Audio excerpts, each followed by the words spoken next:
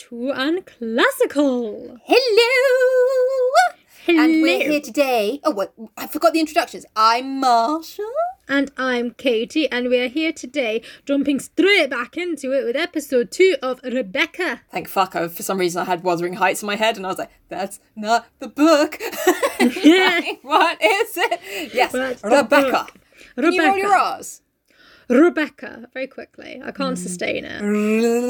Rebecca. It'd be much more satisfying if we could roll our R's. Rebecca. Oh my god, Rebecca by Daphne du Maurier. Someone can actually roll their R's and send us a little soundbite. That'd be great. That would be excellent. Ross can roll his R's, my boyfriend. Maybe I'll get him to do a soundbite for next week. Rebecca. What a dad. What prick. Why can he do everything? Well, he can't. He can't use his hands. He can't use his hands. He can't appreciate all feminist arguments until they're spelt out to him, and then he adopts them as his own and tells you off for not being feminist enough. Doesn't recognise the irony of the fucking mansplaining. He doesn't even realise. Anyway, we're right into the tangents already. The raging Katie's eyes right now. Well, what you don't realise, Katie, is that a clothing choice is not consent. I know! This is what? I kill you. Look, man, you didn't have the best dog in the world. I kill you. Just give me my dog. Mm-hmm. Anyway, Daphne du Maurier Rebecca.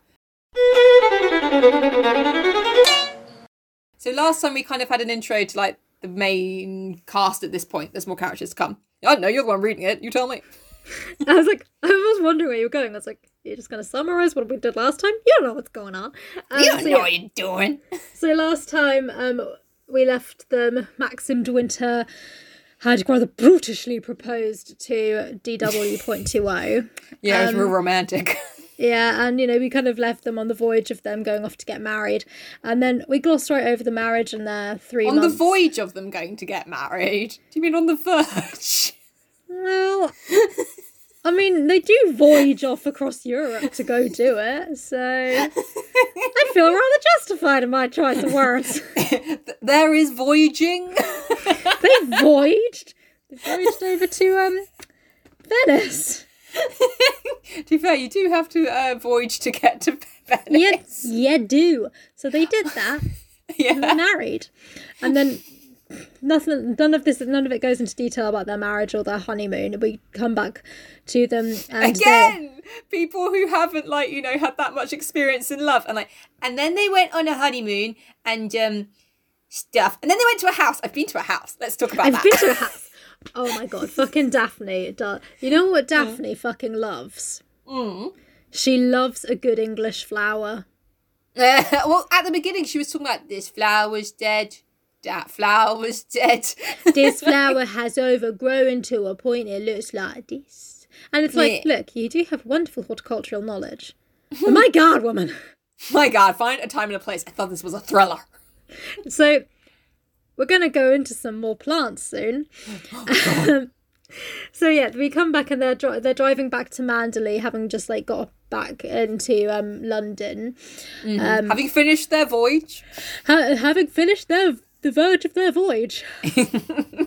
So we are recording later in the day today, guys, and we have been on a run. If you're hearing Katie yawn, it's not that she's bored. It's been a long day. I've got the wine out. She thought she could hack it with tea. Yeah, I've finished my tea now I'm cold. So yeah, they're heading back to Manderley. DW is obviously feeling a bit awkward and shy, she's worried she doesn't look the part and everything. And and she's kind of worrying what everyone will think of her. And Maxim, being a fucking oblivious man, makes a stupid comment about her clothes and how he doesn't do it meanly, intentionally meanly. He's just basically don't wear that old raincoat in, it's not quite fitting, and I suppose I should have taken you to get a lot of more suitable clothing once we got into London, and soz about that. And it's just but it's also fucking men not knowing this happened Yeah, like how people are going to feel like insecure. I remember this thing happened like years ago, but me and my boyfriend were going to some event. I can't remember what it was, and I was like, "Is it black tie? Is it what? What is it?" And then he was like, "Oh, it's super casual," because he was looking at something else and not listening to what the fuck I was saying. And then like I was getting ready to come round, and he was like, "So what are you wearing?" And I was like, "Oh, just like jeans and a nice top." And he was like, "What?" And I was like, "Just jeans and like a nice top. Jeans and a nice top." Jeans and hat. Can you tell I'm a millennial? And he was like, "It's black tie, Marsha." I'm like, "I fucking asked you." So annoying and just so embarrassing as well, because it also like with that kind of thing, like the whole smart casual is the fucking worst. I'm like, what do you mean? You mean that is for men can wear shirts and a shirt and jeans? What the fuck am I left I've with? also got another example. So someone we know, she's married to a guy in the army, and they were going, I think it was before they were married, to be fair, but they were going to like some army ball thing or something, and she takes good care of her appearance and everything, and she was wearing like a strappy like like fancy dress, and she showed up in it, and her boyfriend was like, "Why are you wearing that?" And she was like, no. "What do you mean?" And there's like a thing with like dressing conservatively and you're not meant to show your arms. Oh, fuck off. So she had to get like a cardigan kind of shrug thing to go with it. And she was like, I had to buy it in a rush, and I wanted to wear that dress, so I kind of like made it work, and I bought the dress obviously. So, and then like I had to wear this fucking cardigan thing with it. And I was like, I'd have knifed him. And then like, obviously because he's a typical boy, like, well, I just thought, dresses had sleeves, son. I mean, why the fuck can't women show their fucking arms? I have. Yeah. I hate to break it to you, men, but I have arms. I do have arms. They're always there. I'm holding a drink with one right now. Literally, like, they're always there. It doesn't matter how many layers I put on the arms, never go away. They're still rocking out under there. And you know what? They're pretty liberal. They're not even that conservative. Like, I feel like if I had the confidence to do this, that I would just love to get a Sharpie and just write, "I have fucking arms" up my arm, and just walk in like, what? These are arms. Like, are you afraid? Like, I thought the whole army thing was that we have the right to bear arms. My arms are bare. Why are you called the army if you're not pro-arms? Yeah. Like, I thought this was cool. I thought this was your whole thing. I thought you were my arm people. Are you not armed? Yeah. Is that why? Are you all find the arms a bit triggering? Are you all just... Is this what it is? Are my arms upsetting you? Yeah. Because if you're all triggered and upset, I could kind of accept that. But not if it's just because I'm a woman bearing flesh. Yeah. Only if you've got PTSD. That's the only time it's like, acceptable. Sorry, like, if I have my shoulders out, are you just going to casually... Are you just going to, like, attack me and rape me? Because I gotta tell you, that's on you. And it's all on you. On you, lads. It was at this point that I would have been like, it's not for me.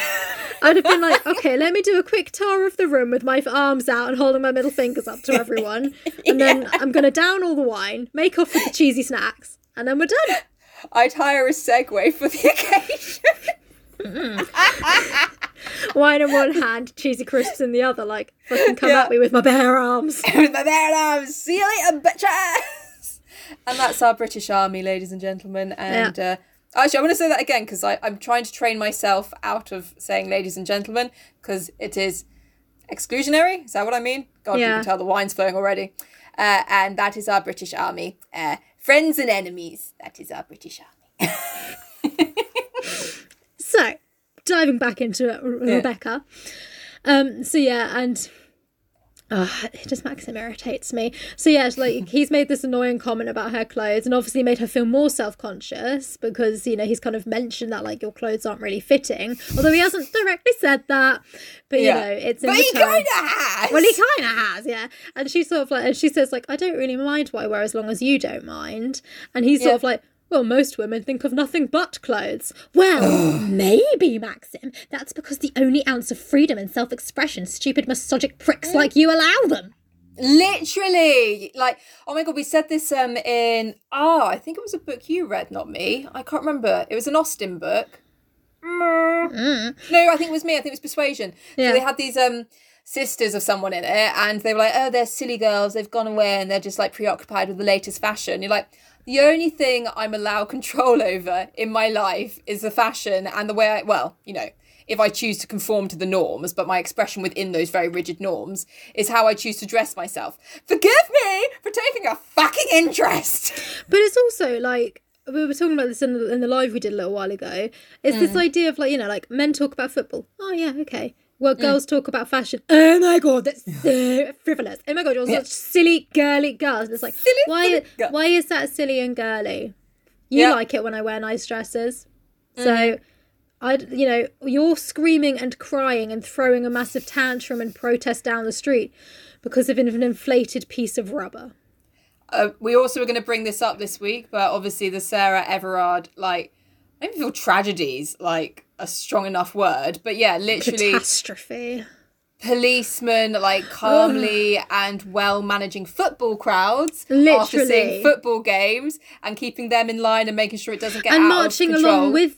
Marching along with them, trying to maintain social distancing and whatever. But for a fucking vigil for someone that's been murdered by the police, you start fucking kettling them and abusing them. So that just, if you don't understand that there's still sexism within our country and you can't see a group of football lads being given so much respect and so much leniency when there is no reason for them to be there other than football, and people mourning the death of women that are being slaughtered in the streets and we're given no fucking rights, you're fucking blind. You're blind, Katie. You're blind. Or you're so it's either you're ridiculously blind with your privilege, or you're aware of the privilege and you're choosing to still oppress us. So which one of these two camps do you want to fucking be in? Exactly. Blind or oppressing. No, I was going to say oppressed. I was like, wait, no, I'm oppressed. Oh, that's me. Fuck's sake. But yeah, the whole Sarah Everard thing, like, I know we always say nothing's changed, but sometimes I hope to be proved wrong. And, I know, like, yeah, because like hearing that statistic, 97% of women, like, it's tragic that it's not surprising. Yeah, but it's sort of like, because, you know, I always I comfort myself quite a lot when you know, because, like, as a woman, you walk down the street, you do see a man walking near you, and your instant thought is, like, is he going to attack me? Yeah. And, you know, then he walks by and he doesn't. You're like, oh, I'm probably just being paranoid. I'm sure he's a really nice guy. But those statistics, it's like, no, I'm so founded in those fears, and he might not be, because it's so many men. Yeah, like, literally. Like, I'm scared of you. And I think also I'd like to say you always make a really good point of when people are like, she did everything right. And like when you say she did everything right, all you're saying is, oh, it's okay to happen to another girl. You just have to be quicker than the other girl, more covered up than the other girl. Literally, like, this whole thing of like it doesn't matter, like, that she was walking home, like, like, you know, with her skin covered, on the phone to her partner at 9 o'clock in the evening. Like, it doesn't matter if she did everything right or everything wrong. She still had the right to get home. Like, she had the right to fucking live. Everyone has the right to fucking live. Literally, like she could have walked home stark as naked, running through the streets saying, like, I've got my titties out, and she still had every right to get home in one piece unharmed. Like, however you get home, you have the right to get there. Literally. Oh, pisses me off. It's like, you know, oh, she had, even like, you know, she had a few drinks. What did she expect? A hangover. She expected a hangover. Literally, like, a hangover is all she expected. But the thing is, it's probably not all she expected. She probably was terrified that something was going to happen to her, because that's the world we fucking live in. Like, I saw a post about this a little while ago, and it's like, you can tell our country's fucking run by men. They've put us into lockdown over winter and said, like, oh, make sure you still go out and get your exercise. Yeah. Whereas we're knowing full well it's dark by 3 o'clock and I can't go out at night because I'm a woman. Literally, it's so fucking stupid. And it's the same as well, like, they did this a while ago. I don't know what happened, but there've been like a couple of attacks, like, up in London against women, as there fucking always are. But the police had, like, issued a thing, like not like an actual curfew, but basically saying to women, like, don't go out, like, past stay 10. In, women, if you don't want to be attacked, stay in. Not men. Could you fucking wind it in? Literally, it's like, and it's just so fucking victim blaming. Like, look, if you think tonight you're going to have a couple of drinks and you might wander out and rape someone, Just don't do it, because I will find you and I will kill you. I do not care. I feel like we need, like, a vigilante group going around cutting dicks off. Like, I mean, look, I don't agree with mutilation, obviously, or the death penalty. But I do think that a penis is a nice thing to have. And if you're disrespectful and you go around raping people, you don't get to have that nice thing anymore. You don't get to have it. Or even like, you know, just, what is it in the In-Betweeners? I've been researching chemical castration all morning. Like, sorry, I'm taking your balls. Like, look, or at least giving them... Like, not even sorry! Why am I saying sorry? Oh, it's so fucking conditioned into me! Literally. It's just like, look, you had a nice thing going, you abused your power, so we're going to take the nice thing away. Give us your dick. Yeah. Give me your dick. I'm just... so fucking done with it. In a part of me, I used to work in quite a lot of office environments and, you know, literally be like the only one speaking out against like misogynistic behaviour and that kind of thing. And part of me's glad I'm not in that place anymore, but at least now, like, there's so much like more people on a wider level like behind you. Like, I'd be like, I'm taking no fucking prisoners. And there'd be times where I'd be like, all right, I've said my piece, I'll back down now. But now I'm like, swear to fucking God, give me a dick.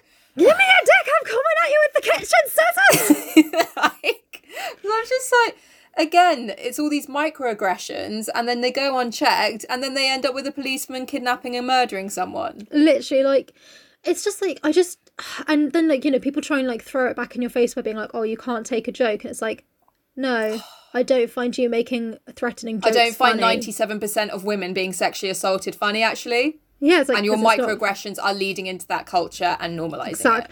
This is the thing, like, and so I read this article a while ago, and it's just so fucking true, because, you know, like, the fact that people's first reaction on seeing that statistic is that they're like, oh, it's obviously fake, oh, I think they're making it up, fucking talk to the women you know. It's not all men, literally.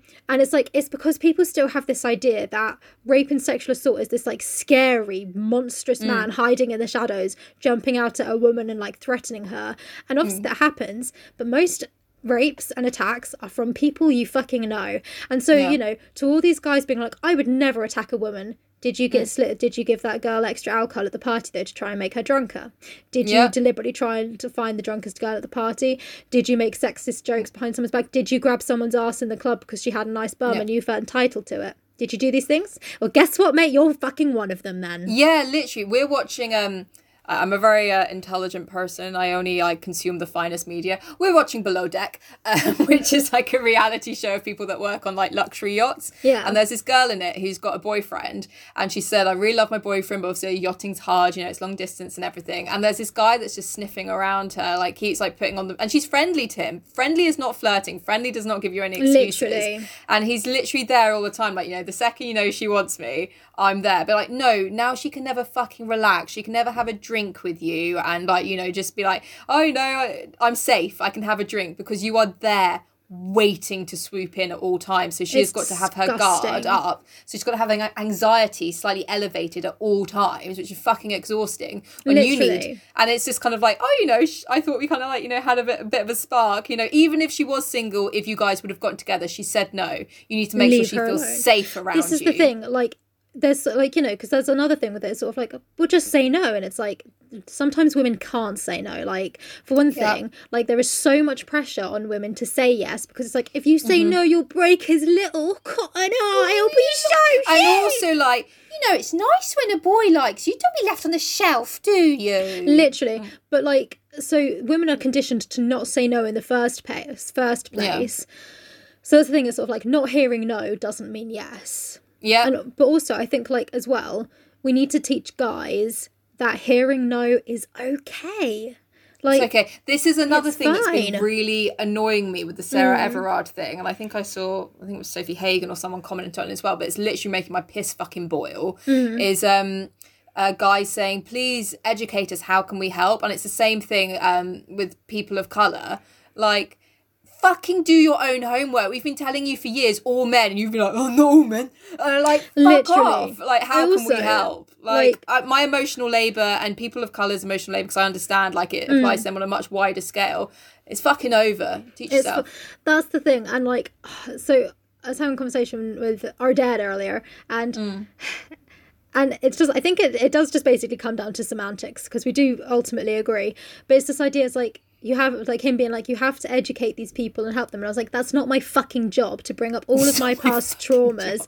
My job, I am not on this earth to be a martyr for fucking feminism and fucking die for the cause. Like, it's sort of like saying, like, you know, like, there should be more protests. And it's like, people are fucking protesting. Yeah. But hey ho, as a woman, if I go up to London in the dead of night to protest, chances are I'll probably get raped. And do you know what? I don't really want to deal with that. I don't want to do that. I've got enough issues and trust issues surrounding the treatment of women in this country. Exactly. So it's sort of like, our purpose is not to fucking educate. You guys have to do better. And also, this is like, I haven't seen anyone else say this, but a part of me is like, well, now I don't trust the men crossing the street to get away from me.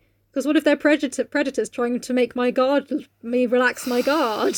I hadn't even thought, oh, gross. Because I'm like, look, you're saying this, but there are predators out there who will read this and think she'll relax her guard then. And I'm like, well, now I'm just even more scared of Lassia. I'm scared of all of yous now. It's so true. Like, I'm beyond making people, like, you know, politeness. Like, I've had it before. I think I've said this on here before. And I was jogging and I jumped into another field. Yeah. And the jogger that was, I was jogging. Like, please, I've only just started jogging. Like, I was not jogging. I was walking leisurely. And anyway, I jumped into a field and a jogger was behind me to get, like, the thing was, like, if he came into the field after me, it was obvious, like, what his intentions were, kind of thing. Yeah. So, yeah, he clearly realised I was uncomfortable and then, like, made, like, oh, just out for a jog. It's lovely just to jog. And, like, carried on, but obviously, like, to put my... I'm not basically saying, I'm not a rapist, don't worry. Yeah. But I was like, I'm so beyond, like... If I'd, like, made him, like, if he got home to, like, you know, his family and was like, I think a woman thought I was a rapist. If I was his partner, I'd be like, give a shit. Like, yeah, that's the world she lives in. Yes, but, like, she probably did. I mean, yes, like, I appreciate it, and it was nice of you to, like, kind of make her feel more comfortable being like, just out for a jog. Like, that's sweet. I'm glad you did that, because that's cute. But, like, it's this idea of sort of like, oh, so you don't want people to flirt with you anymore. You don't want this, and sort of like, well, actually, no, I don't, because y'all gross. But, you know, it's this idea of sort of like, so you can't tell the difference between sexual assault and flirting, then you shouldn't be flirting with people. Fuck off. You shouldn't be in society. We're going to start... Well, I suppose it is a charity for women. It's like, we're going to start an organisation of dick cutting off. And you can volunteer yourself to come. Literally. Right. Like, you know, if you see a pretty girl at the bar, like, you know... We've all, you know, like, you've had it where guys come up to you and they've been like, oh, hey, do you want a drink or anything? And, you know, you say no and they respect it and they're like, fair enough. And they move away. We're not saying you can't do that. You can do that. That's fine. Guys, I've had male interest. I'm 30, and also I'm 30 because of lockdown, because I'm 30. No, shut up. She's old. But, you know, I've had guys come up to me before and be like, oh, hi, I was just wondering, you know, you look very nice if you'd like to dance, I can get you a drink. And I'd be like, oh, I'm really sorry, like, either not interested, because I find it problematic saying I have a boyfriend, because it's like you're being owned by someone else. Yeah. But sometimes if they're really fit, I do say I've got a boyfriend, that's it, like, don't feel bad. But yeah, I'm like, sorry, no. And they're like, that's absolutely fine, have a wonderful night, goodbye. And I'm like, just so you know, I do often say you handled that really, like, nicely, like, yeah, goodbye. Exactly, like, that's the thing, it's like, you can ask people to dance. You can still, if they don't have headphones in, because headphones is a sign to leave them alone. That is the universal sign for headphones. So that goes for fucking everybody. That goes for everyone. Look, I'm not being funny, but if I'm walking my dog and my dog says hello to your dog and I have my headphones in, that's not an invite for you to say hello to me. Yeah, exactly. I get you're lonely in lockdown, Karen, but I do not care. Literally. I'm not here to chat. Literally. Oh my god. But yeah, so like, you can still, the fact we're having to explain this, like, you can still flirt with people, just understand boundaries. And this is the thing, because, like, it's so, like, you see it so often in, like, the media, in, like, the way boys are taught, like, boys have to be the ones to make the first moves. You don't have to do that. Yeah, the girls can make the first move as well. But with that generalization, there's this idea that, you know, like, there's so much pressure on, like, what if she says no? What if she says no? If she says no, you go home and eat a pot of Ben and Jerry's and you feel a bit sad, and then you get the fuck on with your life. And that's it. And then there's sort of like, no, then I try again, and I whittle her down to saying yes. And it's like, wear her down. Yeah, it's like, well, no, because if you do that, I'm going to remove your front teeth with my fist. And again, it's this whole thing of, like, I'm sorry, but as men have proven themselves to be fucking predators, if you are not a predator, it is your number one concern to make sure women feel comfortable around you. And if you're there trying to whittle someone down and be like, 10 no's and a yes is a yes, we are not going to feel fucking comfortable around you. Literally. And I'm going to say you're a predator. Like, that's the thing, like, no. Then you're not an ally. Like, being silent and standing by, you're not an ally, you're not helping, and you're included in the all men. Yeah, you are. Because, then it's all men are complicit. Exactly. Like, it's so frustrating. But I also feel like, obviously, if you do get rejected, it hurts. No one's going to deny you that. It is sad. But, like, there needs to be this, like, more teaching around hearing no is okay and you will be fine. Because I think a lot of guys kind of, like, they're taught that, they have to get a yes, otherwise their lives will die. And also men are taught they can't express emotions because fucking toxic masculinity. If you hear no, eat some Ben and Jerry's and you'll be fine, sweetheart. Also, don't pursue her anymore. Getting rejected is kind of funny. It's like, swing and a miss, off I go. No worries, stuff. Literally, like, it's like, yes, it can be sad, but, like, ultimately, if they don't want to be with you, then obviously they're not the one, are they, sunshine? It's kind of a two-way street. It's going to be a little bit awkward when you're like, let me, lube up the handcuffs. Are they getting a little bit tight? Like, it's just... if it's a no from her, it's going to be a no from you too, really. Really? If you're not into it, I guess I'm not into it then. All right, see you around then, puppet. Bit of a boner killer, truth be told. That's the thing, isn't it? It's sort of like this idea of being like, well, if you're not in the mood, then I'm not in the mood. Because, like, if that's just not so sexy. Yeah, exactly. And if you're finding it sexy, oh my God, you've got bigger problems. Yeah, it's like, it turns me on when you're not in the mood. I think today, guys, this episode, in terms of like plot progression, might be more a discussion on why our world is fucked. But we'll try and get back into it now and try and get a bit further in the plot for you. We haven't got even through the first paragraph yet. We're like half an hour in. I know, but it's been a strong couple of weeks for women. It has been an interesting week for women. Yes. Mm. So they arrive at the Manderley Gates, and it takes like 2 pages to fucking get up the drive. Oh my God! I mean, she does say it's a long drive. I do feel for Mrs. Like, did it take you 6 months to get up there? Literally, it's a really long fucking drive. We can't even see the house yet. Ooh! That's when you know someone's loaded. Yeah. I mean, I'd say that's when you know. I've never gone to someone's house and, like, their personal drive has been, like, that long. But it's what I imagine. Well, like, when I've the sort of thing, and I was like, when your postcode isn't like including both parts of your house, like when you have to have 2 postcodes because your house is so big, like I've never even heard of that. Like, I've had the opposite. Like, our parents live in Devon. When you're like, the postcode covers like almost this side of the county. Useful, helpful, thanks. Yeah, literally, it's sort of like, I was in that kind of general zone. The weird thing was, sorry, so many tangents, guys. But when we went to find our parents' new house, my mum literally told us the name of the village, and I was like, might need a bit more than that, mum. And she went, you'll find it, and we did, because there's not many houses there. I was like, that's funny when you say the name of the village and you actually just find it. Like, damn, I really wasn't expecting this to work, but here we are. That's it. So yeah, that was exciting. But yeah, I do feel for DW. She's going through a lot, because she also get a grip, because listen to this. So they're driving up the drive, and we were amongst the blood-red rhododendrons. There was something of something bewildering, even shocking about the suddenness of their discovery. They startled me with their crimson faces, and the incredible profusion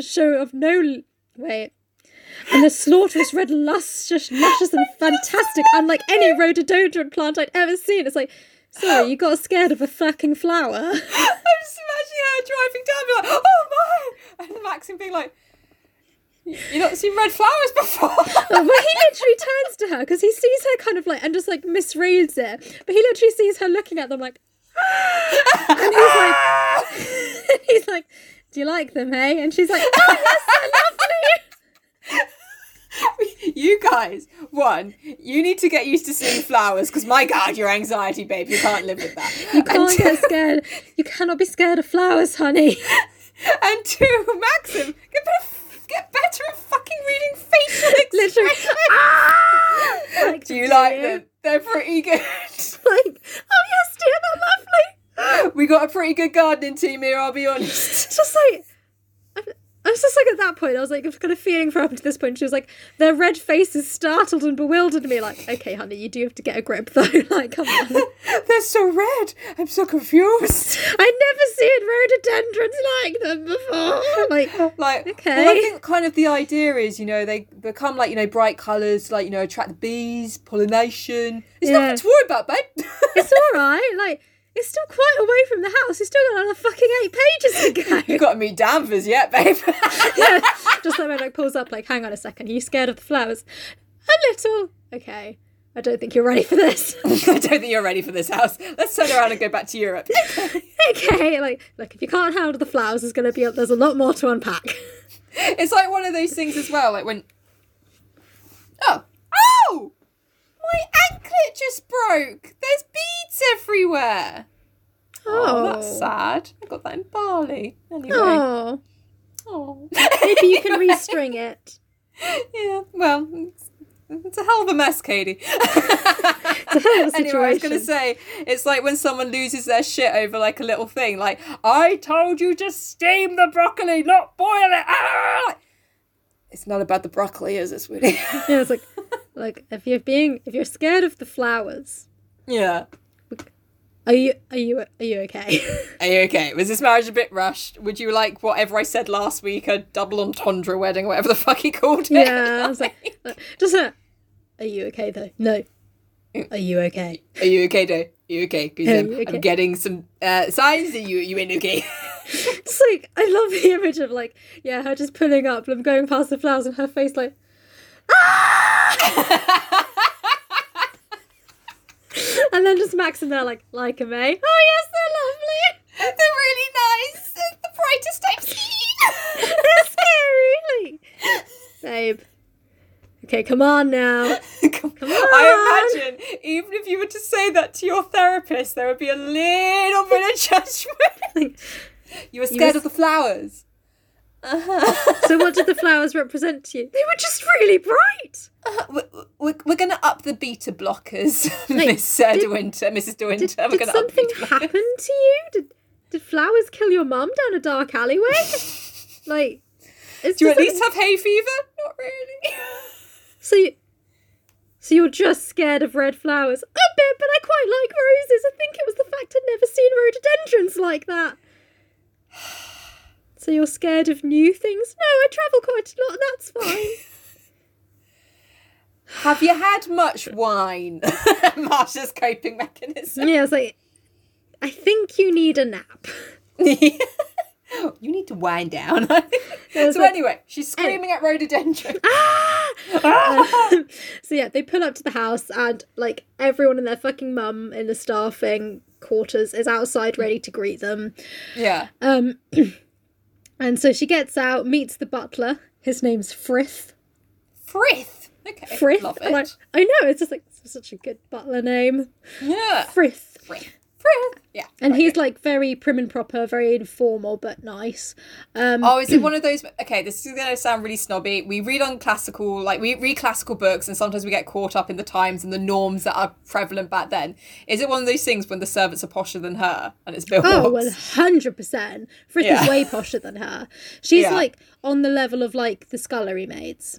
Again, obviously that's fucked, but within the context, guys, come on. Yeah. Because obviously there's a lot of waiting on like breeding and stuff like that. Yeah. And clearly like in these contexts she doesn't have the breeding and all of that. She's not a prize doggy, okay? And so she comes into the house and is having a look around and she says, I can see the great stone hall, the wide doors open to the library, the Peter Lellys and the Van Dykes on the walls, the staircase leading to the minstrels gallery. I'm not sure what that means. I have 2 questions. I don't know who Peter Velly is. Lellis. Oh, I'm not sure how it's pronounced. And Van Dyke's after her time. Is he not?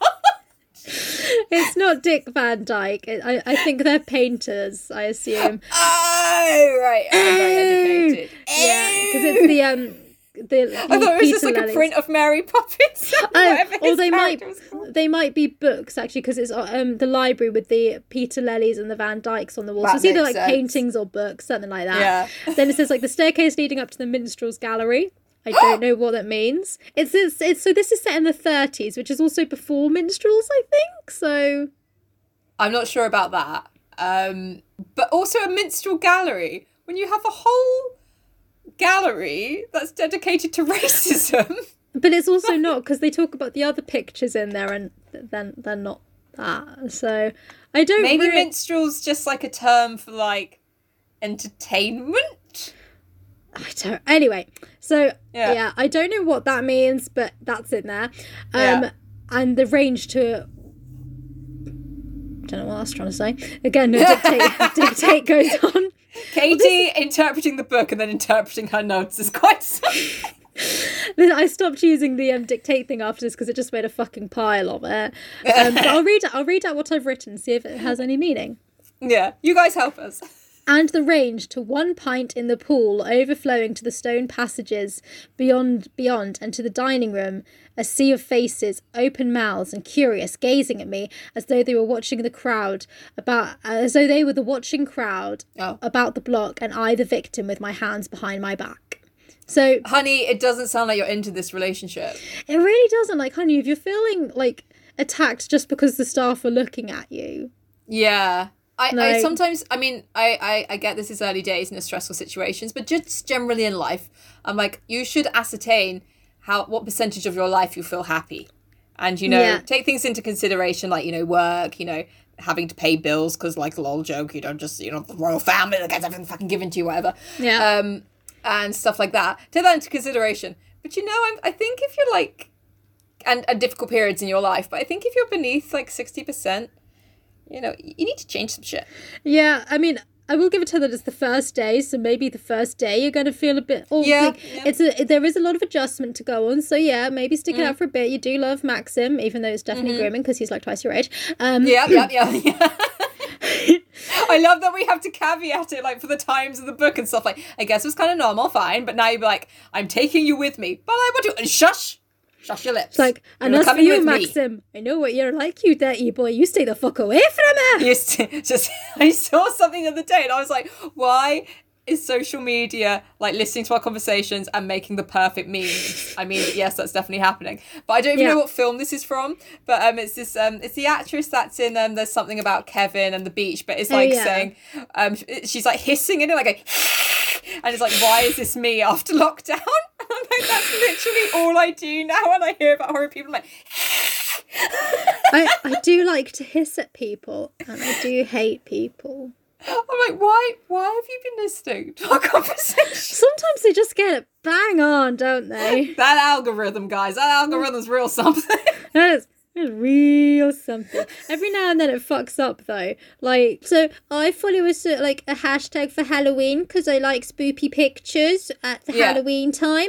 And it tends to go a bit dead around this time of year anyway. But it showed a clip from a horror film of someone being murdered and I didn't like it. No, I feel... the other day we watched a documentary and, I kind of feel documentaries... Okay, as I say this, I don't know why I feel this, but I feel documentaries shouldn't be that graphic.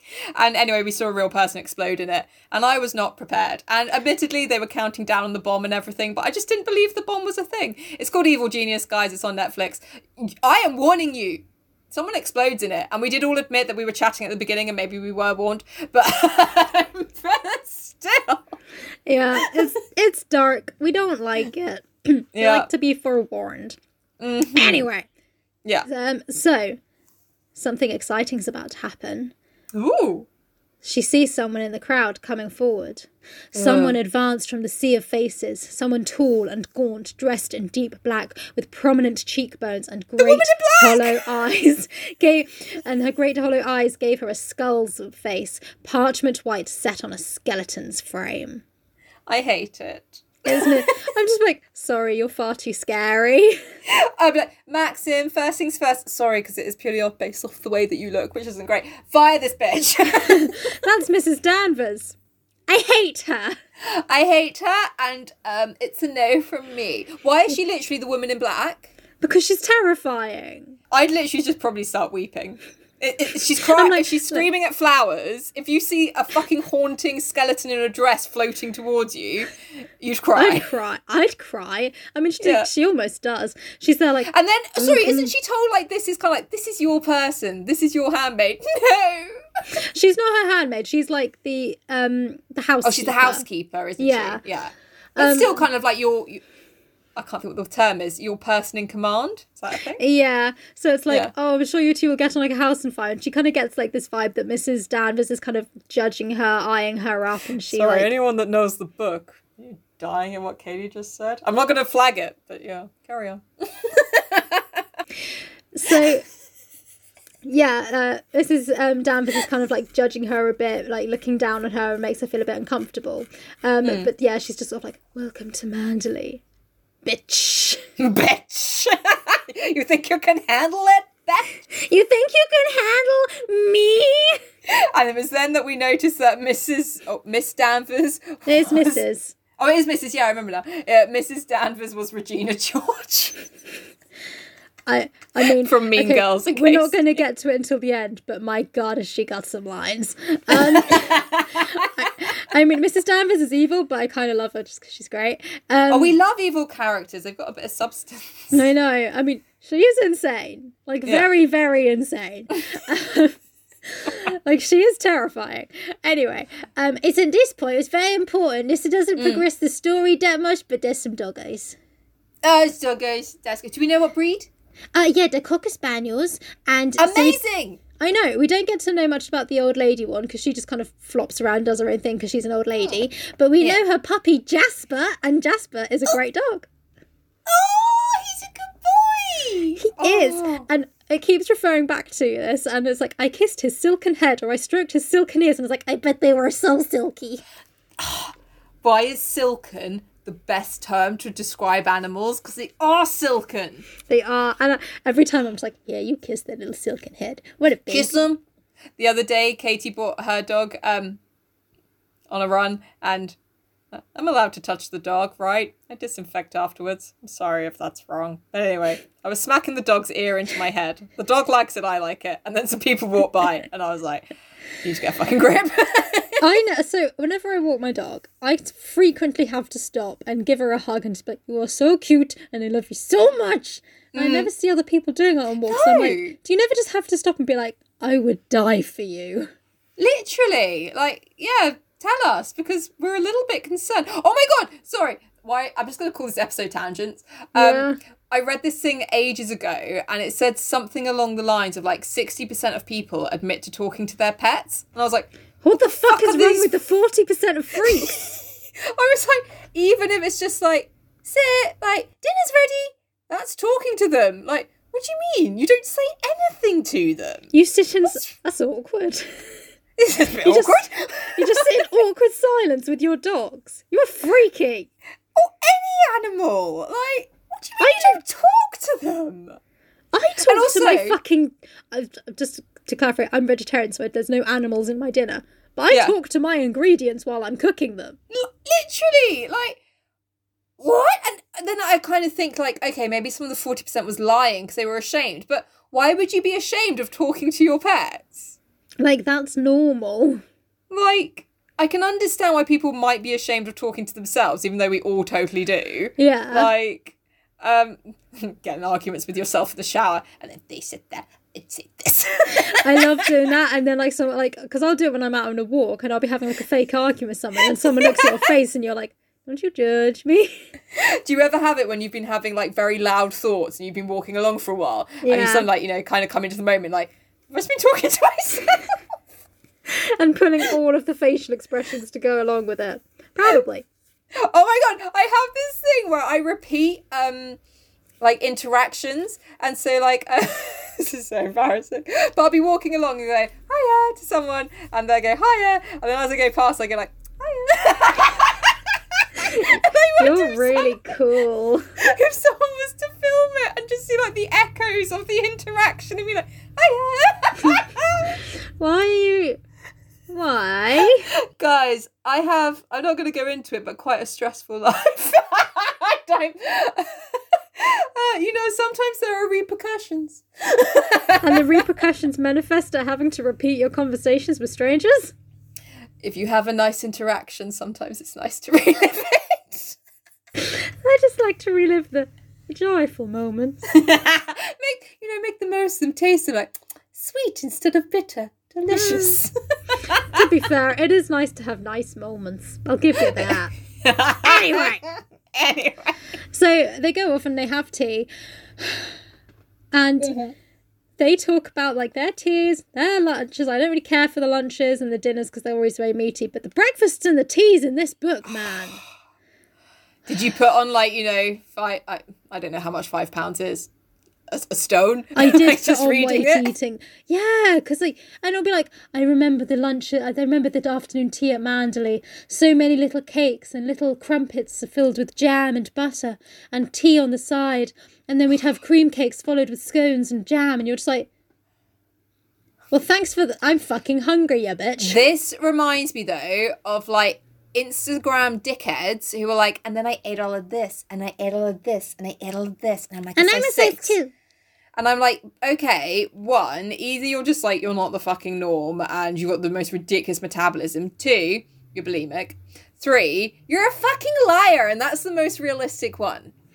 And also, it just pisses me off as well with that, because it'll be like someone, I'm like, okay, but did you just put all that in the bin? Because if you did, you suck. Because it'll be like, the Instagram pictures you see, it's like massive platters, and I'm a foodie. Like, and I'm like, I couldn't eat all that. Like, I've never gotten behind freak shakes. They look disgusting. Do you know what I mean by that? Is that where it's like they put like cake and just fucking everything in it? Like fucking donuts and like ridiculous shit, and like, I mean, we don't do meat, but like, bacon on top of like milkshakes and stuff, so that you have your ridiculous like filling milkshake and then a full fucking other meal on top of it. And I'm like, it looks disgusting. As well as logistically difficult to eat because most of it's balanced on a straw. Like, who came up with that? I'm going to have a drink and then balance food on a straw. You do see that though, don't you? Like, just like the ridiculous things, like, it's because like I like unicorns because I'm really cool. But you see a lot like unicorn style food, and it'll be like 17 pancakes, a load of like sauce and like sugary syrup, a load of donuts, and then brownies on top, and then Oreos, and then like hundreds and thousands sprinkles, jelly babies, jelly beans, and it will just, and then they'll be like, and serve it to you, and you're like, what the fuck am I meant to do with that? Diabetes? Yeah, literally. Like, it's for like the fucking Instagram shot, isn't it? And then it gets binned. You're like, there's so many things wrong with our culture. Literally, it's so fucked. Anyway, I haven't even got through a page of notes. So yeah, they go and have dinner, and basically I'm sad that the afternoon tea has kind of fallen out of our culture. Yeah. Because it sounds Me too. Great.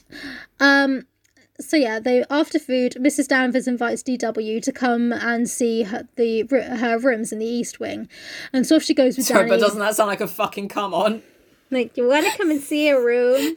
Well, she is fucking weird. Yeah. So she takes her up and everything, and she's just sort of like not really talking to her, so it's kind of making DW kind of like, it's very nice here, isn't it? Ooh, yes, it filling is the gaps. Yeah. I hate it when people don't talk. Sorry. We also hate it when people appreciate talk. social norms. Say something. Literally, like, either there's two types. Like, I don't talk too much because leave me alone. Like, don't come at me with your conversation. Let me be. But there's a situation where talking is encouraged. When you have to be in each other's company. Yeah. Fucking chit chat. Even if it's about the weather. Like, I vomit a speech at those points because I'm like, yeah, same. Like, we've got to say something. Mm-hmm. And I'm sure sometimes they're like, oh, can this bitch shut up? Because she's like just propelling like nonsense at me. I'm like, it's awkward just to work in silence. Yeah, like, that's worse. Oh my God. Can you imagine if you were in that situation and then someone was like, I prefer just to walk in silence? How fucking awkward that would be. See, this is why I'm not prepared to go back to like the world. And we've all been taught about like, being authentic and our most like, realistic selves and everything. But realistic? Don't know if that's what I meant. Authentic, yeah. I felt I had to put another like, describing word adjective in there and it was wrong, guys. I'm sorry. So, but we've all had like, this drilled into us. So after lockdown, people are just like, I'm tired of talking to you. I'm leaving now. I mean, part of me, as I've said it, is like, wonderful. Like, fantastic, me too. Yeah, but at the same time, it is that will leave a sour taste, won't it? Yeah. Oh, it's Anyway. just terrible. So she goes up to their rooms and yeah, it's all very awkward. Basically, Mrs. D is judging her, judging the quality of the rooms being in this wing, being like, oh, they're not as good as the other wing, and there's no view of the sea. There is in the other wing. The other wing's great. And so DW is basically like trying to make conversation. Like it's like, oh, okay. So how long have you been at Manderley? And Danny's like kind of been like very like almost like dull, drony at this point, and then she kind of lights up at this point, being like, I came here when the first Mrs. De Winter was a bride. It's like, Oh, all right, cool. good for you. Cool. Oh, it's when also she does the timeline as per what was going on with the first Mrs. De Winter. Yeah. Like, was that 1925? Literally, like, I don't know when that was. Some. Yeah. So yeah, Mrs. Danvers keeps like making remarks like, of course, Mrs. De Winter would have things like this, and she always did things like that. Which yeah makes Miss DW feel judged and compared and inadequate. Yeah. So Danny's a sly bitch, in short. Yeah. She knows she's belittling her. Yeah. Right? If anyone has seen the film with what's her face? The Netflix one. Oh my god, what's her name? Oh, is she called Lily James? Yeah, the lady. Yeah. I can't remember what the lady's name is. She's a famous actress who plays Mrs. Danvers in that. She's so good because she gets the perfect level of like, I'm being a condescending bitch, but if you repeat this conversation to anyone else, they'll just say I'm being helpful. Yeah, it will sound normal. I mean, she ain't stupid. She ain't stupid. But, no flies on Danvers. Literally watching her performance, you're just like, oh my god, you're such a cunt. But wow, you're so good. Because yeah, it's like if you were to repeat that to anyone, they'd be like, what are you talking about? She was just helping you. You're mean. And you're like, no, I'm not. She's evil. She's a fucking evil bitch. Oh, I mean, I don't think I'd ever be intelligent enough to do that. And you know, that's probably a good thing. You probably shouldn't want to do that. But I mean, credit where credit's due. Credit, yeah. She is a conniving lady, yeah. So later that evening, DW confides in Maxim that she thinks Mrs. Danvers doesn't like her. And I just find Maxim funny sometimes. Don't mind her. She's an extraordinary character in many ways and possibly not very easy for another woman to get off with. Judgy. You mustn't worry. Get on with. Freudian slip. She takes a bit of warming up, love. She's just a bit old, you know. You mustn't worry about it. If she makes herself a nuisance, we'll get rid of her. Just sort of like a casual, like fucking savage, bro. She's looked after you for years. Looked after you for years, and also like Manderley is her life and everything. She's like, all right, fuck off. But also, I do kind of appreciate the like commitment to his new wife, where he's like, if she makes you unhappy, I will get rid of her for you. Sort of like she's only a servant. Give a shit. Give a shit. But yeah, it's also like, why do you think women can't get on with each other? Have you seen men having fights? Yeah. Yeah. So next morning, DW is like flurrying around, like trying to get used to having breakfast promptly at 9 a.m. And again, it's like a full English spread. Like it's like, you know, when you go to a good hotel and there is like the buffet breakfast. It's like that every morning. Katie, people are saying that won't be a thing after COVID. I know, but there's like a movement of people who are like, we'll make it a thing. We'll have all the buffets and we'll have them like secretly in the back like alleys of the city. Food is my crack. Fucking love eating. And I fucking love a buffet. I love a buffet. Anyway, so she's having her breakfast and Maxim is like, oh, sorry, I've got to run off and do some running Manderley, which is his full-time job. It's an events venue. That's really what it is. Yeah. It is. But also it's not at the moment. Like the public. Also, he's been away for ages and they've managed just fine. Just putting that in there. Yeah. But maybe that's the thing. He's like, now that I'm back, there's a lot of things to do, I suppose. Like, maybe there's a lot of things that he has to go sign. Let's not justify him. Let's be mean to him. It's better. Yeah, it is better. But I am just sort of like, because this is the other thing, you know, because obviously she's then like kind of left on her own and she's a bit like, what the fuck am I meant to do? Like... Yeah. Sorry, you can't bring someone back into your life and then just leave them high and dry. It's rude. It is rude. He does say, he's like, oh, I'm really sorry about this. Sorry. My sister's invited herself round with her husband for lunch this afternoon. So I would have waited a little while longer, so it wouldn't be like too much for you at once. Like, he does appreciate that. And he's like, but she's invited herself. They'll already be in the car by now because they live a while away. So. Oh, because it's all letters and shit, isn't it? Like, we're coming for lunch. Wonderful.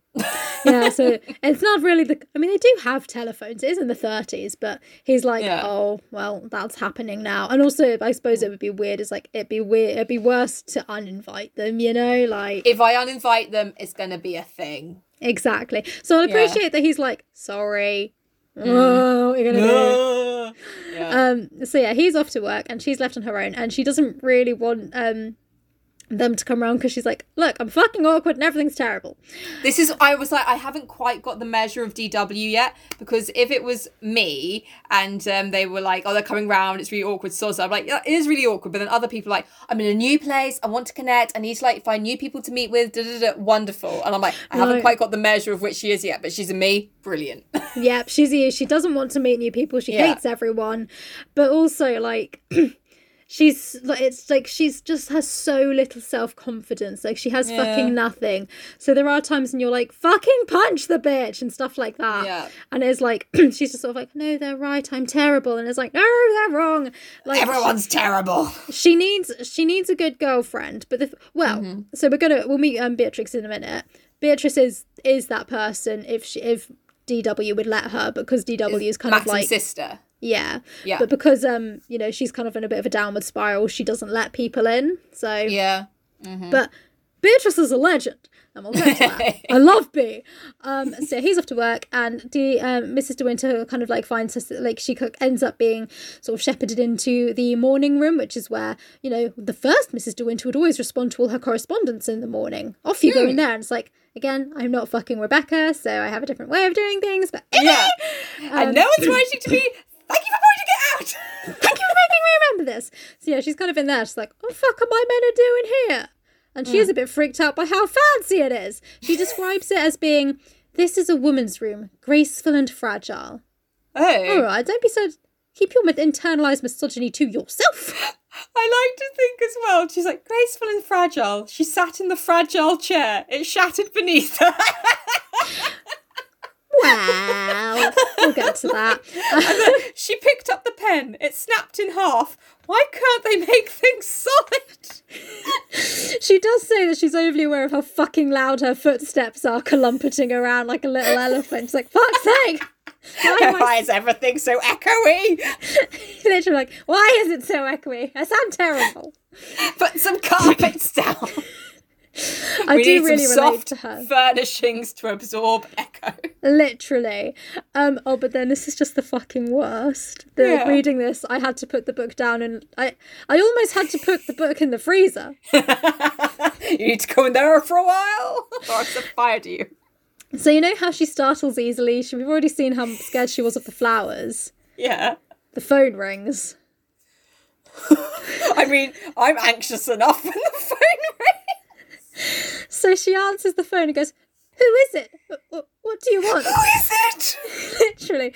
And she hears a voice from the other end. It's not a rhododendron, is it? Don't come for me. Yeah.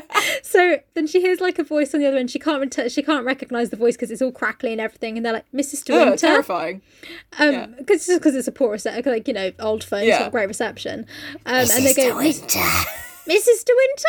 And she's like, oh, I'm afraid you've made a mistake. Mrs. De Winter has been dead for over a year. No, sweetie pie! You're Mrs. De Winter! And it says, I sat there staring stupidly at the mouthpiece, and it was not until the name was repeated again, the voice incredulous, slightly raised, that I became aware of with a rush of colour to my face that I had blundered irretrievably and could not take back my words.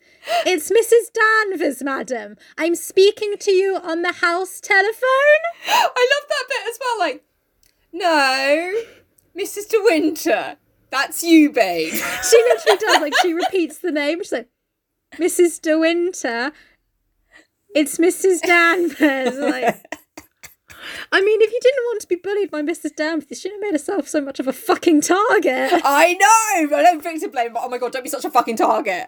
Also, I'd like to imagine if I was a Mrs. Danvers, like, babe, I'm going to be up in 5. you're Mrs. De Winter, lovely.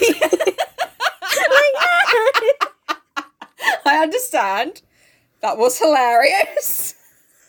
This is like, can you see why I had to put the book in the freezer? Like, that's so great.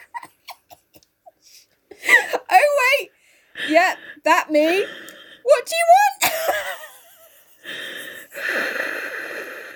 This is what this she is why. says. Sorry, we shouldn't have to give up our names. It's confusing and horrific. It is confusing and horrific. So she goes, "Oh, sorry, Mrs. Danvers, the telephone startled me. I didn't know what I was saying. I didn't realise the call was for me, and I never noticed I was talking on the house telephone." Like, right, I don't really buy any of that. It's much more reasonable to be like, "Sorry, Mrs. De Winter is a new name." Weird. Or just even being like, "Sorry, I didn't recognise your voice and didn't realise it was the house telephone, so assumed it was someone else. Obviously, no one knows me here yet, so assumed obviously they were looking for Bex." Ah, okay. Because I suppose. her original thought is kind of fair enough. You'd be like, yeah. There was someone with that exact name before, and also I did only meet you yesterday. I don't recognise your voice without a given. Like, I don't know. That's true. Yeah. Generally, when a phone rings, they're not from the same fucking house. That is true. Like, look, babe, all I'm saying is you need to fucking walk places, all right? Like, knock on the door. Clearly, you know where I am. How big is this fucking house that you can't walk here? Yeah, bring the dags. We'll have a great time. It's like, where are you calling from? The next room. You're so fucking lazy. Be normal. That's become my catchphrase during lockdown. Be normal. Be normal. But literally, all she fucking wanted was like, what sauce do you want with lunch? Like, I don't know. I just embarrassed myself to the point that I need to go dig a hole and die. Like, this is where we differentiate again. Like, it's about food. All right, fair enough. Bring the committee in. Let's have some discussions. What's it going with, and what are the fucking options? Well, this is what Rebecca was like, but it's like also because it's like the class thing again. It's like, well, what sauce would you like with the veal? And obviously she doesn't fucking know what goes with stuff, so she's like, vegetarian back in. I don't know. Literally, like, I have no idea. And so then she's just sort of like, I suppose whatever the last Mrs. Winter would have had, that would have been fine. She's like, well, I think she would have had a wine sauce. Okay, we'll have that then. Bye. Oh, but also that's chipping away at her own self-esteem of like, just do whatever this dead woman would have done. Literally, like. And a sense of self, yeah. Yeah, I mean, there's a weird thing with that where she's like kind of got this idea that she's like, and I don't really understand it, even though I read the book, but I just don't really get it. But yeah, so like this. So yeah, like she's kind of thinking that Mrs. Danvers won't want to change anything, so she's like, I don't want to tread on Mrs. Danvers' toes or like change anything because she's got her system and I'm going to leave it to her. That whenever she tells them that, they're like, oh, I don't think she'd mind if you changed it, and I'm like, I think she would though. Is that just the kind of thing like servants do what they're told? They don't mind. You're like, they are people. Yeah, and I don't know. She was pretty close to the first Mrs. De Winter, so she doesn't know that yet. Oh, sorry guys, spoiler. She totally was. I mean, you're probably going to find out, like, maybe not this episode, but if not, in the next one. But yeah, like, even like, if you don't know she was attached, like, she's been working with her for a while. She definitely has a system. Like, it's fine, just change everything. She won't mind. Like, I bet if, she'd ordered the veal for lunch and then, like, an hour before lunch or for half an hour, she's like, feels a bit, again, vegetarian, I have no fucking idea if it feels heavy. But feels a bit heavy, I just fancy chicken. They're like, oh, just change it, they won't mind. They will fucking mind. They will fucking mind. But anyway, so just after 12, she hears a car pull up and panics knowing that it's Maxim's sister. And Maxim isn't home yet. And she's like, I don't want to greet them alone. And so firstly, she tries to climb out of the window. Okay, me and DW are the same person. But then she hears the like Frith anthem, like, and she's like, "Fuck!" They're coming round the back of the house to like, because they've told her, they obviously said like, "Oh, she's in the morning room, so just come around this way." So she's like, "Ah!" So she goes running back inside and like runs up like the servants' stairway, like planning to go to her room. Yeah, and just sort of be like, "Oh, yes, I was just." And no pissing, and like kind of like give herself more. Literally, like, give herself more time. But she gets confused and ends up in the West Wing rather than the East Wing, and all the rooms are like much larger and grander, but they're all like covered in dust sheets and like all kept really dark and everything. So she's a bit like, she's a bit like, oh, I've come the wrong way. Turns round, and who should she bump into? Danvers, Mrs. Danvers. Yeah. And Mrs. Danvers is like, oh, if you want to see the rooms, I'll show you the rooms. And she's like, no, it's okay, don't worry about it. And she's like, oh no, I'll have all the dust sheets removed and I will show you the rooms. Just let me know anytime you're free. Making it a thing. Literally, just making things. She's like, and then like she follows her downstairs, being like, you must tell me whenever you have a free morning or afternoon, and I will show you the rooms. And she's like, okay, I will sometime. Leave me alone. Oh, and so like skin crawl. And then she's like, I think Mr. and Mrs. Lacey have been here for quite some time. Obviously being like, you've left your guests unattended, that's rude. And so she's like, so you should go back to them. And she's like, okay. It'd be like told off child. All right, Mrs. Danvers. Literally. So she goes back to the morning room and she can hear in the door that Maxim has returned. So he's in there with them. So she's like, all right. That's good. So she goes in and is introduced. And Beatrice is described, his sister, as being very masculine and not as smart as in well-dressed, not smart as in IQ, as DW had thought. So she basically is a Tory who goes out hunting a lot. So it's the tweed. Yeah. A lot of tweed. Getting a lot of tweed from this. She's ready for a long walk at any point. She is ready for a lengthy stroll. Yeah. And Beatrice remarks how DW is very different to how she imagined her. Oh. And Mr. Lacey, Beatrice's husband, is friendly and, like me, is much more interested in food than people. So he's perfectly nice, but, he's not like... Only sandwiches. Basically. So he's not like a friend. He's just there, someone to eat your food. Yeah. And the last dinner guest is Frank Crawley, who is Maxim's agent. And he's much more on DW's level, What do you mean agent? I don't know. He has a fucking agent, like an accountant. Just and on the side he appears in Japanese perfume ads. Yeah. No, he kind of runs the estate for Maxim. Again, I don't really understand why Maxim has to spend so much fucking time running the estate when Frank Crawley handles it all. So yeah. Also, Frank Crawley needs to get a life because he literally lives in the gatekeeper's house at the bottom of Manderley and just spends every day being like, are you okay, Maxim? I love Maxim. You still have things like this now. My friend used to go out with a greenkeeper on a golf course and his whole family, he and his dad were greenkeepers for the golf course and their house was on the golf course. It was an alright house. And, but, they only had it as long as they were keeping the golf course. And so, the second, and his dad wasn't, that young. He was working till retirement in that role, but they didn't have any money for their own house or anything. So the second they can't keep the green there, and his son didn't want to work on that golf course, he wanted to work on a different one. That's their house gone. That's their security gone. And I was like, I don't entirely, unless you're saving up loads of money, but it didn't sound like they were. I was like, unless you're saving up loads of money to then, get out of it and buy somewhere outright or something. It doesn't sound like a great career choice. No, and also the fact, you said that your friend was dating this person. Frank is dedicated to Max and never goes anywhere. So you've got a iffy kind of amount of security with your housing situation, and you're not even living your life. Literally, Frank is just are you okay, Maxim? I love you, Maxim. I love you, Maxim. It's actually I do feel that Frank is unappreciated. Frank is actually just a really nice person. But, get a fucking friend that's, not paying you. My best friend pays me. Brilliant. Brilliant. Literally. What's worse, my best friend pays me or I have to pay my best friend? Who's sad? I have to pay my best friend, but only by a little bit. Yeah, I mean, at least he's getting, I suppose those well, I'm super fucking rich, so it makes no fucking difference to me. Yeah. Yeah. But then again, I think it makes a little difference to you. It's a little sad. I'd be embarrassed. Yeah. Anyway. I'm embarrassed for you. Yeah. So, so it's clear that Beatrice she means well, but she just puts her foot in it with everything. So she keeps kind of remarking on how ill Maxim looked when Rebecca died, but how he's looking much better now. And obviously, you can understand how that could be nice. You're looking a lot better now. That's good. But she keeps kind of hounding at it. And you can see him getting really uncomfortable and everything. So Frank turns the conversation away from his health and is sort of oh, have you seen the weather lately? And so DW... Great diversion.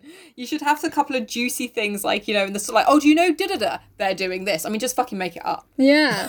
But it segues the conversation. So DW is sort of I've got an ally in Frank, you know, he'll help me like steal the conversation away to keep Maxim on, not in like keep Maxim happy because he's crazy, but like keep Maxim happy because, you know, it's sad to bring up your dead wife kind of way. Stop it getting too awkward. Yeah. So yeah, she tends to like put her foot in it, but she is friendly and she does try really hard to make DW feel welcome. Like she invites her to come and stay with her, and like she says that she'll teach her to ride horses and all of this. So she's making a big effort with her. DW is like, oh, I don't ride, but I do like swimming, and she asks if it's safe to swim in the bay at Manderley, to which an awkward silence follows, and then she remembers, fuck, that's how Rebecca died, isn't it? Yep, she drowned just off the bay. Great. Well, is it safe to swim here? Well, judging by the very recent death of the guy you're now married to's ex-wife, it's not great. Really. No. So, Beatrice does the only sane thing you can do in this situation. Yeah. It's a nice dog. But I mean, what can you do? Even if you were like, oh, sweetie, no, not since Rebecca, darling. That's even awkward. That's terrible. Exactly. Like, all you can do is talk about the dogs. Yeah, like even if you're really nice, that makes it worse. She does if you make a joke, that's worse. If you ignore, well, yeah, dogs is best. She does it in a good way because she's like, oh, Jasper could do with a swim. He's getting a bit fat, and like it's a good So I kind of feel either she had that almost waiting ready to go. I don't know if I'd be that quick. No, this is the thing. Shit. Like, Bee's on it. Bee's good. I like the thing is, if I was in the room and she said that, I'm like, and then she'd say that, I would have to also stop and applaud. Yeah, just like, and everyone, you made it weird again. Just take it to the side later and like, that segue was awesome, man. That was awesome. I've made this little award for you out of chewing gum. I have made you it out of a Subway because I think Subway and Segway are similar. Yeah, here you go. It is delicious. Enjoy. Well done. You're weird. You may not come again. I see that. That is okay. This is all very awkward and I hate it. So yeah, she does a good segue. So yeah, at this point DW is starting to get like, she starts like getting anxious about dangerous topics of conversation like that, because obviously she doesn't want to repeat that, but also because she doesn't know much about the events. She's like, what if, you know, she was a great fucking cricketer and cricketing was like their main thing they did together, and I start talking about fucking cricket and it sets him off being upset and like it's another awkward situation. So like she kind of feels she has to fucking know. And this is the thing, but like, because you know she's young and awkward and stuff, she never voices it being like, I can't like, you know, it's like, if you tell me the subjects and situations, I won't bring them up if that's what you want me to do. I can imagine as well, though, like, imagine your partner had just died. I mean, you probably shouldn't be getting married when your partner's just died. But, you know, your partner had died in the situation, you were married to someone else, and they were like, just let me know all taboo topics. You want me, in this conversation right now, to overlook my entire complex relationship with my now dead wife and tell you every single thing she may or may not have been involved with? That's quite a big fucking ask. Like, well, true. But then it's like, but you could also tell me a bit. So, like, you know, I know you could not be bit. so closed off. I'd be like, if you just spoke normally about her, I'd like, pick stuff up. Exactly. Or, you know, if like I do make a slip up and say like, oh, I like cricket and she really like cricket, rather than like, I understand it's traumatic, so you have to have it to a degree, but rather than being like, you could like accept I'm not trying to hurt you. Yeah, literally. So, like, okay. I mean, I feel like the main theme of this book is like, have a fucking conversation. Just have a conversation. Have you ever tried communicating? Literally, because they're shit at it. So yeah, she's feeling a bit awkward. After lunch, B and DW go out for a walk to the grounds, and B kind of like voices like, she's trying to do it nicely, but she's like, oh, I do think running Manderley is going to be quite a strain on you. Which comes out a bit condescending. So DW's like, it's chill, I've got it, it's fine, I think I'll be really happy here. And she's like, yeah, I hope so. Does B live quite far away then? They live 50 miles away, apparently. I don't even know what that means in today's terms. Yeah. I like a good 2-hour drive with, country roads and I was going to say, I don't know how fast their cars are. It's definitely not a 2-hour drive now. No. 45 minutes? An hour-ish, should we say? So that's an alright commute. Like, I'd be like, if I was B and I knew what I was doing, I'd be like, I think maybe I should help out for the first few months, help you find your feet. And that would be much easier to accept. It would be. But also B is running her own house and has her own shit going on. Like, and also, we want a compelling story. If it was just like, and B came and helped and everyone was very happy. The end. Honestly, while reading this, like at points I was like, I do just wish like I could be that person just to be like, it's fine. You're doing this wrong, but it's fine because you don't know. Just like own it and you'll be fine. Because that is one of the... I'll get into it more later, but she, in a way... I mean, she's not her own worst enemy. Her worst enemy is Mrs. Danvers. But she doesn't... Because of her lack of self-esteem, she doesn't help herself, because there are a lot of situations when people are trying to be kind and open to her, but because she's got these demons in her being like, they're comparing me to Rebecca, they hate me, it's like she doesn't let them help her. Like, there's loads of times when B is like, I am here to help you, and she's like, no, she's comparing me to Rebecca, she hates me, and it's like, no, she is actually just trying to be there for you. The voices in her own head are louder than the voices around her. Exactly. Apart from Mrs. Danvers, she's a dick, listen to that. Yeah, Mrs. Danvers sucks. So where did we get to? So she kind of like, B puts her foot in it again, kind of like commenting on her hair and her clothes, and she's like, oh yes, you evidently don't give a toss about how you look, do you? And it's like, oh. Sorry, B, but have like, a little bit of social awareness. B is our dad. Oh, yeah. One time my dad muttered something and I said, what? And he said, I said there's low-fat yogurts on the bottom shelf in the fridge, but there's full fat on the top shelf, and you'll go for the full fat, won't you? Like, all right. I mean, one question's buying full fat and low fat in the same shop, and kind of like, what are you doing? But yeah. I do just like sometimes just fat. I'm laughing because it's ridiculous. Also, I agree with fat shaming. But yeah, our dad is a great guy and all, but sometimes like his funny little quirks are just sometimes you do just have to sit back and admire them. Just take a moment, bring out the popcorn. He's like, "Is that low fat popcorn?" And you just eat it. And you just eat it. And then he does this thing where he has the audacity to say, "You've got a spot there," and I'm like, "You don't have any fucking eyebrows." Let's just come on the fact you have never had eyebrows. Like, you want to comment on a spot on my chin? How about we talk about your lack of eyebrows? And your green beard. I stand by. His beard was khaki. It's grey now, but it was khaki. This is so niche. Yeah, Katie thought he had a green beard. I mean, I'm not saying she was wrong because we all have eyes. We all have eyes. We all saw. It was green.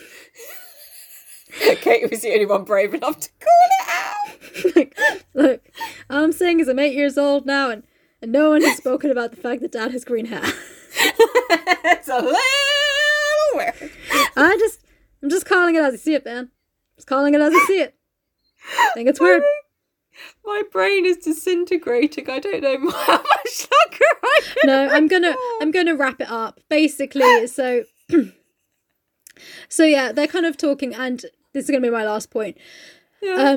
Mrs. Beatrix asks her, like, so how are you getting on with Mrs. Danvers? And DW confides in her. She's like, oh, she's not very friendly. And B's like, nah, she doesn't seem it, to be fair. But she's like, to be fair to her, she is insanely jealous. And DW's like, what? And she's like, jealous of what? Like, she doesn't seem that devoted to Maxim. Does she fancy him? She's like, no. She simply adored Rebecca. Ooh, creepy. Yeah. So on that note, we'll leave it there today and we'll go get drunk. Guys, I got shivers. I'm already drunk. Yeah. I know. I know, sweetie. But yeah, so Mrs. Danvers was weirdly obsessed with Rebecca, which is uncomfortable for all. Okay, I'm going to go have nightmares. On that note, shall I quickly do the plugs? Yeah. Right, guys, if you've liked what you've heard, just literally, we're at the point. Just put on classical into Google. You know, whatever social media things you use, you'll figure it out. If you really want to show your support, we're on Patreon. It's cheap, guys. Just nice. It's nice. There's more content there. It's a nice thing to do. We can send you stuff. Yeah, we can, and it's a thing. So Patreon, all social medias, very, very nice. And you'll hear us next week. Bye. Bye.